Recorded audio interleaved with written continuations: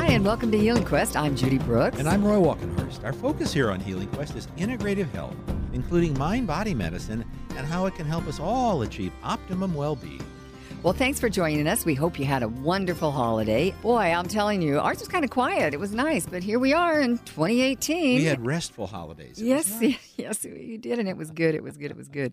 So how are all of you doing with those New Year's resolutions? Mm-hmm. Well, you know, an estimated 40% of Americans make self-improvement resolutions every year. Unfortunately, studies show that only about 8% of us keep those resolutions going. One thing the experts say is, keep your resolution list short, simple, and specific to have the best chance of keeping them going. For example, instead of resolving to lose a vague amount of weight... I have an idea about that. Okay. That is, instead of resolving to do that, just avoid potato chips and fries and maybe ice cream. And for how long? Forever? About 6 weeks. Yeah. For about 6 weeks. And according to one expert, if you can't measure it, it's not a good resolution. Vague goals beget vague results. One thing that was especially good about our holidays this year is that we were enjoying them in California.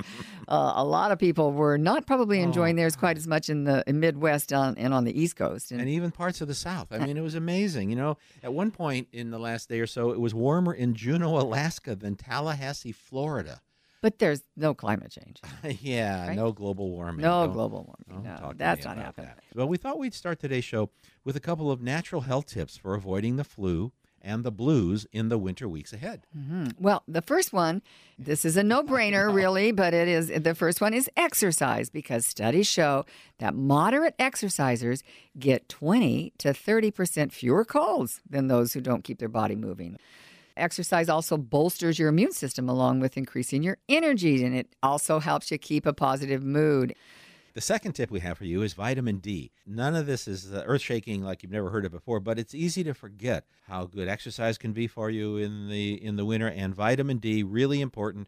Don't forget about it in the rainy, foggy weeks ahead because, you know, in the summer, vitamin D is produced when the sun's rays hit our skin, but in the winter, we need it in supplement form because we don't get as much sun on our skin, and studies show low levels of vitamin D lead to more colds and flu. Well, and speaking of those rainy days ahead, did you ever suspect that rainy days and achy joints are connected?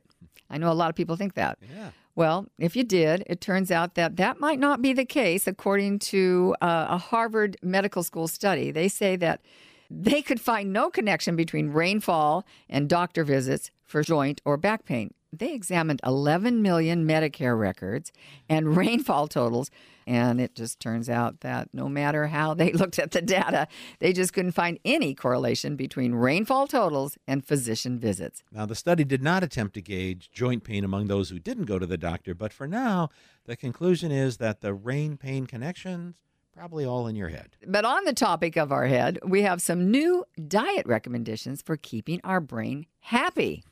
Not just healthy, but a happy, healthy brain. There you go. And that came from a study conducted by the State University of New York. Researchers there used data from a food mood questionnaire that was completed by people around the world, and they focused on food groups associated with neurochemistry. One key finding is that adults over 30 must make sure they're getting enough antioxidants in foods like fruits and veggies to deal with the free radicals in our cells that can cause disturbances like the fight or flight response in our brain and a lot of other problems. Researchers also advise minimizing foods that activate brain stress, and that would be foods like carbohydrates and coffee. And by the way, later in our show, we're going to have even more happiness tips, so you don't want to miss that. But right now, if you're just joining us, you're listening to Healing Quest. I'm Roy Walkenhorst. And I'm Judy Brooks, and we're talking about natural ways to help us all live longer, happier lives. Underline the happier. Yeah, there you go. So in that regard, we were fascinated by a new study on people who live to be 100. It was conducted by UC San Diego and the University of Rome on several hundred citizens who live in 9 villages in southern Italy, and they range in age from 90 to 101 years old.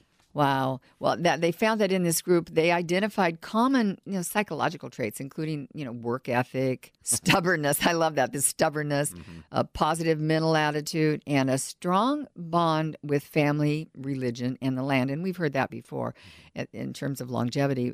But most of the participants, now these are people from 91 to 100, are still working either at home or on the land. Researchers also found that the oldsters that they were studying actually had better mental health than their younger family members who were 51 to 75 years old.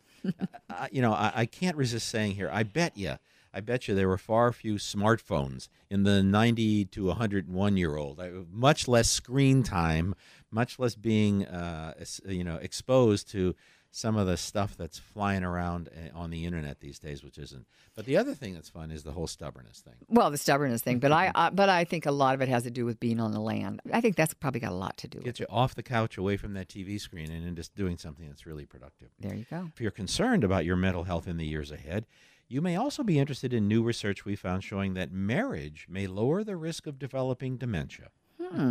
Well, there's a good reason to get married. Exactly. I've never heard anybody think, well, I think I'm going to get married because maybe I won't have dementia later in life, Well, that's the finding from 15 studies covering over 800,000 adults in Europe, Asia, North America, and South America. The bottom line was that widowers and lifelong single adults are at heightened risk of developing dementia. The findings were published in the Journal of Neurology and Psychiatry, so this is very carefully done, and that's the conclusion that they came to. The study's authors say marriage may help both partners have healthier lifestyles, including exercising more. There's that exercise thing. Yep, that's always the and exercise and eating right. They just seem to be right at the top of the list. No news there. Kind of simple things to do, but so many of us don't do them. I think that being a couple, helps that happen. In any case, we think you're going to like what we've learned about how to have more happiness in your life, and that's coming up later in our show. Also in today's show, Michelle Bernhardt has our astrological outlook for January. And coming up next, Dr. Joyce Michael Flynn updates us on her involvement in a national conference on turning post-traumatic stress into post-traumatic growth. What I really love about that is the focus of Dr. Michael Flynn's work in this conference is not only cancer survivors, but cancer caregivers and their family, because those folks have also gone through or are going through a really traumatic experience. And I think there's some great wisdom in understanding how to go through that and getting advice and guidance on how to do that in the best way.